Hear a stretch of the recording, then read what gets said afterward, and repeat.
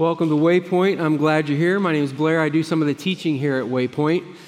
For those of you online, I'm glad you're joining us too. My wife is watching from Pennsylvania. Hi, honey. Which I think might be a safe distance to do what I'm about to do. Okay. Several weeks ago, 6 weeks ago or so, I came into possession of this microwave. Now, how I got it's not important. What I was trying to decide was whether I should throw it away, scrap it, or possibly sell it on Facebook, okay? That's all I was doing with this thing. And then my wife saw it, and she said, I'm going to test it and see if it works because it matches the colors in our kitchen. And I'm going to be honest with you, I had no idea what she was talking about. Like, I knew I was clueless in that moment, but I'm not dumb. And I realized if I revealed that I was clueless about the colors in our kitchen, we would have a conversation about the colors in our kitchen. No, I didn't want that. So I just played it cool. I let it go by. Unexplored. I didn't want to know anything about it. About a week later, I'm making breakfast on Mother's Day morning. And out of the corner of my eye, I see our toaster like I've seen it for the first time in my life.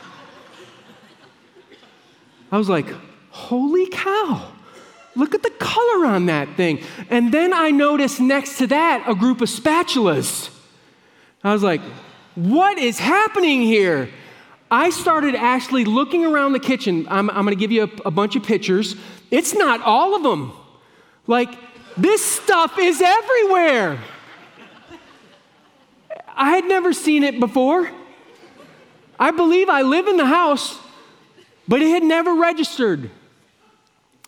I believe what I'm about to do today is going to be like that for a section of Scripture for you.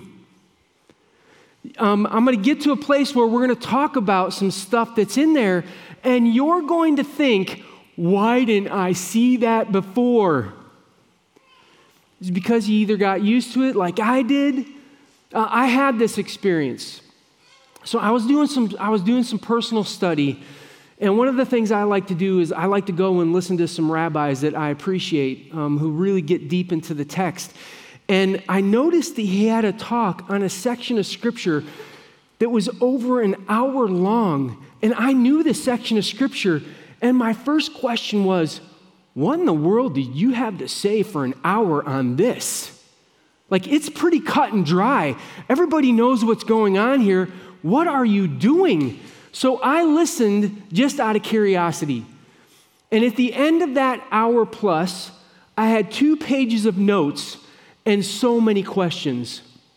Because he was proposing a theory to understand what was happening in that section of Scripture that I had never heard before. And I didn't know what to think about it. So I spent the next 2 days doing my own research. I cross-referenced, I looked up stuff, I tried to put things together. And I started to come to the conclusion that not only did I think he was onto something, I think he was downplaying it. Because he was talking about what this would have meant for the nation of Israel if they were to hear something like this.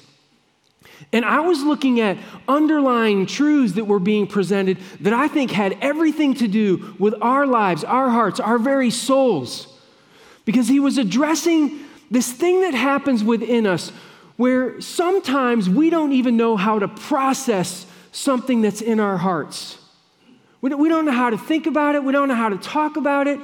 And on top of that, we think even if we tried, people wouldn't want to have us talk about it. Do you hear that combination? It's terrible.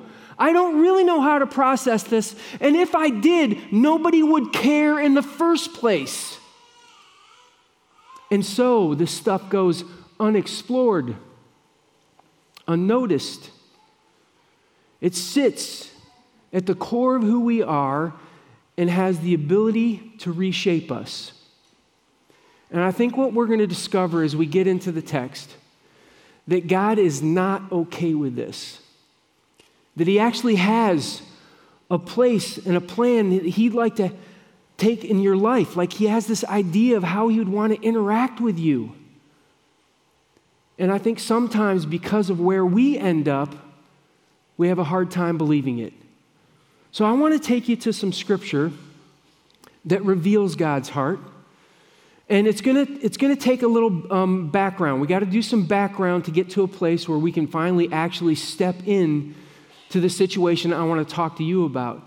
So I want to take you to Exodus chapter 4. And in Exodus chapter 4, Moses is being recruited by God. He's actually been recruited by God in chapter 3. God's laid out this incredible plan of what he's going to do if he'll just follow him. Like, go to Egypt, get my people out. This is what I'm going to do. It's a big, grand plan, and he presents it.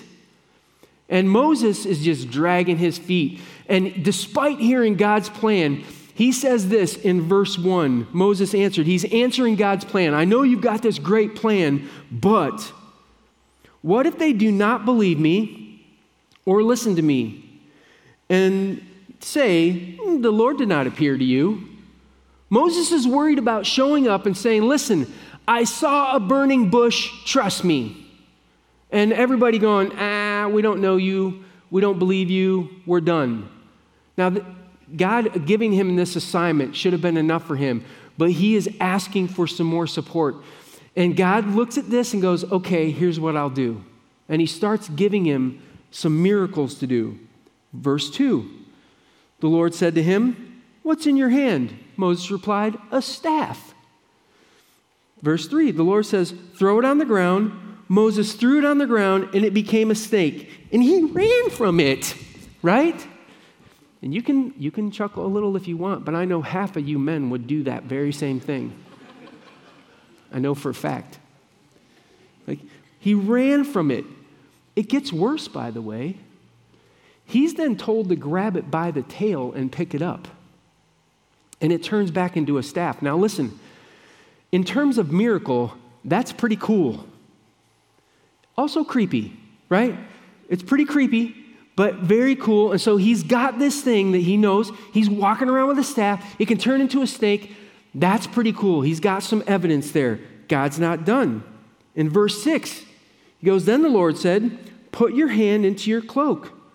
He does that, and when he pulls it out, his hand is full of leprosy. It's white. That is not cool. That is a death sentence in their culture. But God says, it's okay. Put it back in your cloak. Pull it out. This is what happens in verse 7. Now put it back in your cloak. And when he does, and he pulls it out, it's healed. It's all gone. Pretty cool miracle. This is amazing. He's going to have some stuff that shows that God's really powerful. God's not done. So what he says in verse 8, if they do not believe you or pay attention to the first sign, that's interesting, they may believe the second. And then he goes on in verse 9, but if they do not believe these two signs or listen to you, take some water from the Nile, pour it on the ground. The water you take from the Nile will become blood on the ground. And the discussion on this topic ends. What it moves to next is Moses has this long conversation about how he can't talk. It's very ironic. It goes on for a while about how he's not able to talk. But there's like this, it's almost like a mic drop moment.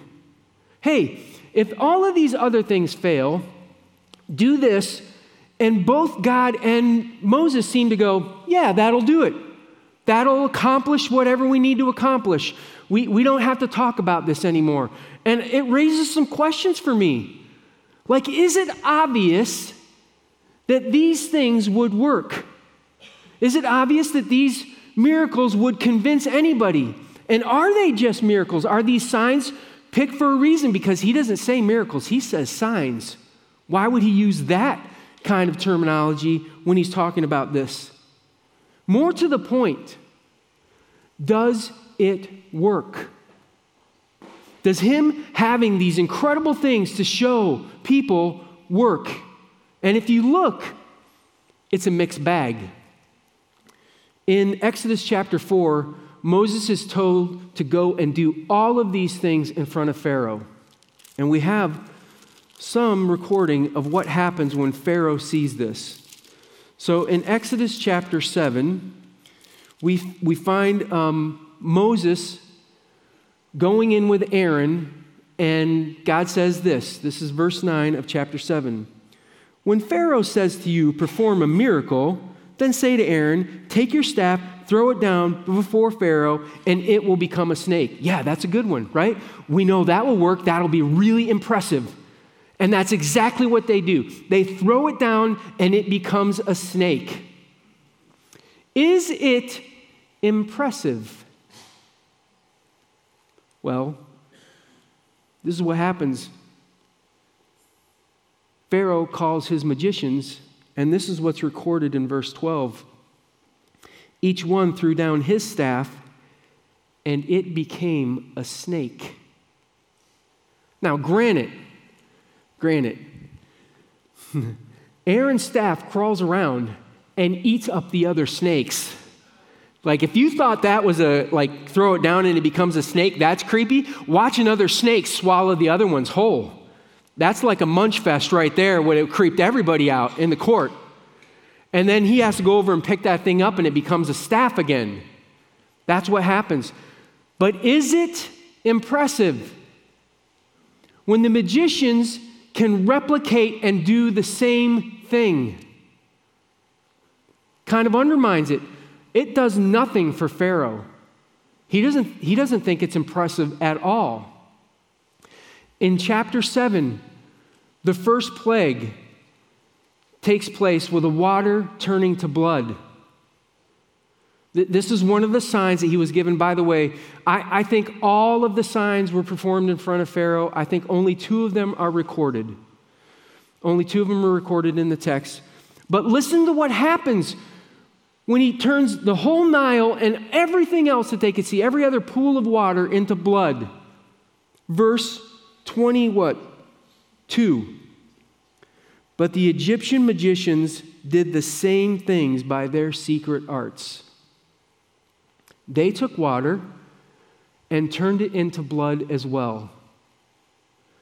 And Pharaoh dismisses these things like they're cute parlor tricks. Like, if the purpose of these signs was to show that God was powerful, did it work? Does not appear to work. Why didn't God choose something that couldn't be replicated? Why didn't he choose something that when Pharaoh would have said to the magicians, hey, go ahead and replicate this, they would have said, we don't know how to do that. We got nothing. That would have been powerful. But what if the point wasn't power then? What if there was something else going on in these signs that God was trying to use to communicate? And sure, they were miracles. There was something there. You can't say that. But you've got to keep in mind that his primary audience for these signs was a nation of slaves. So that gets recorded because these signs are performed in front of them in chapter 4 of Exodus. And here's what happens. So in verse 29, Moses and Aaron brought together all the elders of the Israelites. So they've got everybody who's important there. Aaron goes on in verse 30 to tell them everything that God had told Moses. They know the whole plan. And then at the end of verse 30, it says this: he also performed the signs before the people. So all 3 of these signs are done in front of the nation of Israel, their leaders. Verse 31, and they believed. They believed. They believed. Why? Because it was a miracle? I don't know. But there's a second thing that's said that's really interesting. It says at the second part of that verse, and when they heard that the Lord was concerned about them and had seen their misery, they bowed down and worshiped. It appears there are 2 purposes that God had in mind when he put these signs together. One was to get them to believe. Another one was to reveal God's heart. That I see you, I understand your misery, and I am deeply concerned about you. and it seems to work. Which I think raises a great question. How did that accomplish the goal? How did those signs have anything to do with causing this? Because if it was belief because they're great miracles, word would have traveled back that the magicians were replicating these things. It wouldn't have seemed that big of a deal. I guess your God's not as powerful as these Egyptian gods. They're all doing, maybe they're just equals. But that's not how they thought about it. I think the second part of this is what makes this so important. Somehow they realized that God saw the depths of their lives and was concerned about what was happening with them. And the question is, how did that happen? Well, for the next 3 weeks, that's what we want to explore. Because I think what we're going to find out is that as God reveals his heart to his people, you're going to realize that that God hasn't changed. And if he feels that way about his people then, he feels that way about you now.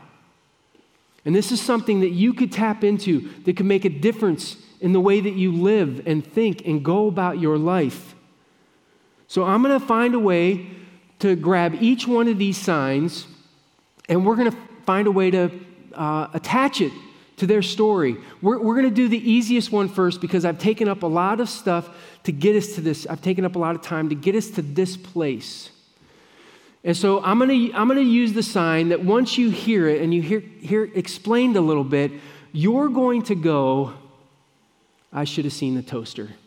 Like, I should have recognized this. This is obvious. This is the mic drop one where God said, look, if you do this, everybody's going to understand that I see your misery, that I'm concerned about you, and that I'm powerful. Now, for this to make sense and to work, these 3 signs would have to have something to do with the life or the lives of the Israelis. Is there anything in the scripture that tells us what they've been going through? They've been slaves for 400 years. Is there anything that tells us what's happened in their lives for 400 years? There's only one chapter. It's Exodus chapter 1. I don't know if you'll find this interesting or not, but in Exodus chapter 1, it details 3 terrible things that have happened in the life of Israel while they've been in Egypt. 3 terrible things, 3 signs. I wonder if there's a correlation. I think you're going to find there is, and we're going to pick the easiest one out of the bunch. The water turning into blood. Is there anything that they lived through, that they were experiencing, that this sign would have spoken to? I think it is verse 22 of Exodus chapter 1. Let me read this. Then Pharaoh gave this order to all his people. Every Hebrew boy that is born you must throw into the Nile, but let every girl live. Who did he give this command to? Everybody in Egypt. Everybody in Egypt could participate in this. Where if you happen to be along a trail outside and you found somebody walking or having a little baby boy, you could grab it by the leg, walk over to the Nile, and pitch it in like it's trash. The whole country was participating with this. The complete lack of care for life. Honestly, it's not much different in our own country right now. And you can try to make it a political issue, but it is a flat-out moral issue that we don't care about the lives of babies in our country the way we do. But this is like even worse because you understand, these people were slaves. They had no recourse. There was nothing for them that was about finding justice in this situation. If they had somebody take their child, walk over to the Nile and pitch it in the Nile, they could do nothing. In fact, the Nile would cover over the crime if it was even a crime because Pharaoh has told people to do this. I don't think anybody would have gotten in trouble for an instant. But here's what happens. when somebody does that, if you have tried to put this story into some kind of context, you're sick in your stomach right now if you've made it personal at all. If this has happened to you and you were powerless to stop it, what would happen? You would wind up with a gigantic hole in your heart that you wouldn't know what to do with. But the next day, the next week, the next month, or years, as you walked out of your house, you would see the Nile flowing along peacefully like nothing had ever happened. You'd experience a culture in Egypt that was moving along like nothing had ever happened. You experienced a quota that you were still responsible to produce for. It didn't matter that you had a broken heart, and the world was just charging forward. And you would have to decide, am I going to go along with this? Like, you're stuck, you're broken, but the rest of the world charges on. I've talked to people where they've expressed this very thing happening in their lives. I kind of made a list. It's not an extensive list. It's a short list of things that have happened in people's lives that they feel like, you know what, created a gigantic hole in my heart that I didn't know what to do with. But the rest of the world, it's just going like nothing ever happened. Somebody that you dearly love passes away. You experience a miscarriage. There's a betrayal in your life. Close friend, maybe closer. Your reputation gets destroyed by somebody. Your character gets attacked publicly, and there's nothing that you can do about it because people love to believe the worst about you. You're abused, taken advantage of behind closed doors. Somebody you love takes their life. See, these are examples of maybe some things that others have done, but I could make an equally long list of choices that we sometimes make that like we were a part of it. We stepped into this and we did it, and now we're left with a hole in our heart from that situation. It's a pain so deep, you don't know how to process it. You don't know what to think about it. You don't know what to say. And on top of that, you're not convinced that even if you said anything, people would want to have that conversation because you're looking around and the world is just moving on. Have you ever been there? I've been there a couple times in my life. I've been in a few situations where I felt like I was put to my knees by something that was going on in life. And I was like shocked and disturbed that the rest of the world wasn't upset about this as I was. Like, how could life go on like it's no big deal? How could this carry forward? And you have a decision to make. Like, do I find a way just to get on board and create normal and go like nothing ever happened? What do I do with this thing in my heart that I'm not sure how to process or think about? And there have been times where I just got back up and I went. I just jumped on board with everybody else because I didn't know what else to do with that. How was I supposed to handle that? You know the danger of that? Is that you become so comfortable with this thing that's a hole in your heart that you begin to believe that you couldn't even be you if it wasn't there. I wouldn't be the person I was unless I carry this thing around at the center of who I am. That's terrible. By the way, there is some evidence that Israel feels this way because God actually gets them out of Egypt. They're on their other side of the Red Sea. They're free, they're safe, but they run into some trouble, and you know what they say? I'd like to go back to Egypt. Do you understand what they're saying? I want to go back to the place where they threw our kids into the Nile River. That's where I want. I can live with that. I've learned how to find a way to marshal through that. I can accept that. I just can't deal with this unknown place that I'm in right now. And they were more comfortable processing that I'd rather just stick with what I know than to break free from it. Becomes part of human nature. There's a reason why I think this happens, by the way. Why we decide that we've got to live with this, that it's not going to be addressed, not ever explored, is because the one person that we know could get into our heart and do something about it, the Almighty Creator God, we wonder if we can trust Him. Because why didn't He show up before all of this stuff happened? I know He wants to be a healer now, but why didn't He heal before I came to this place? Why didn't He prevent? Why didn't He head this off? Why wasn't He there in the moment where I needed protected? And you begin to believe that God can't be trusted, which leads to, I'm not sure God cares about me, or there must be something wrong with me that's unlovable. And so there's no effort to bring that kind of stuff before God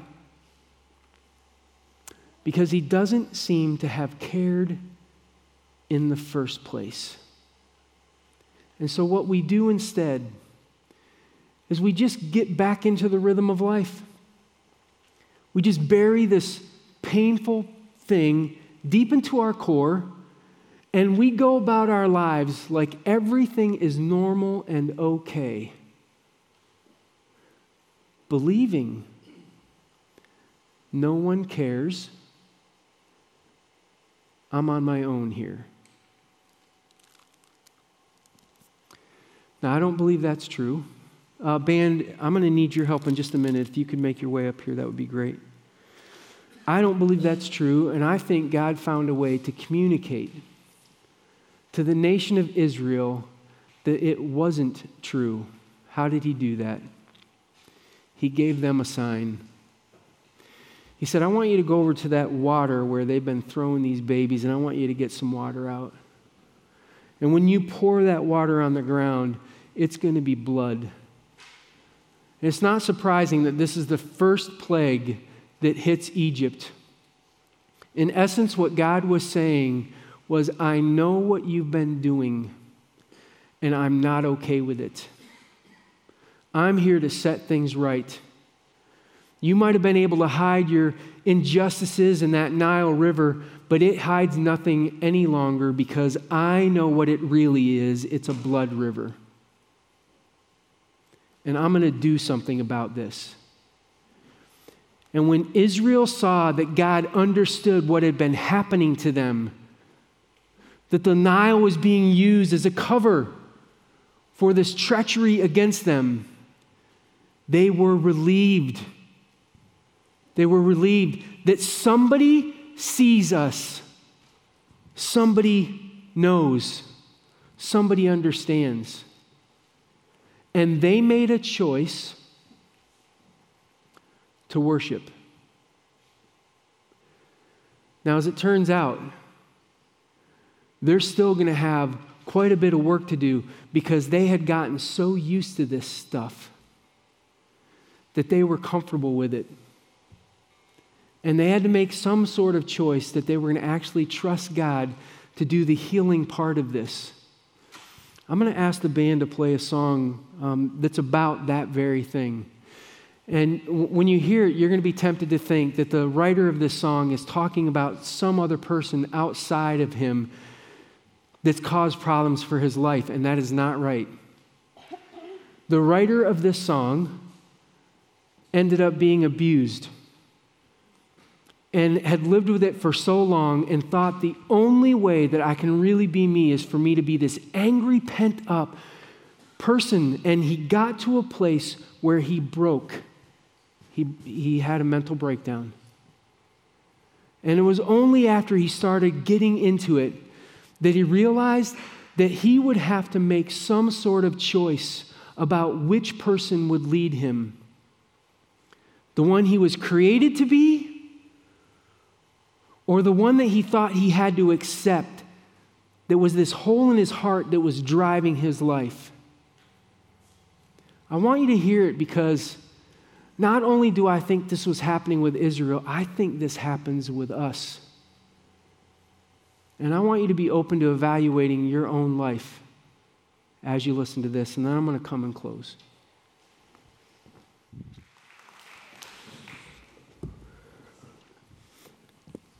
Why did God wait 400 years to bring justice to that situation? I don't know. Why has God waited to bring justice to your situation? I don't know. Here's what I know. Justice is on his timetable. Nothing escapes his view. He'll deal with it. But in the meantime, he's concerned about your heart. And he's available for you. You want to know how concerned he is about your heart? His son was sent to die for you. Do you understand that? He put action to what he believed. And what he's hoping for is that you'll understand that he sees you, all of you, down to the core of who you are. He sees what you carry. He sees what pain you struggle with. He sees what you've gone through. He sees what you'll be going through. And he wants to be a part of the journey with you. But like Israel, it will require a level of belief. I'm going to trust you. And out of that trust comes worship. I know you might believe that nobody cares and nobody wants to know about the stuff that goes on at the core of your heart. God does.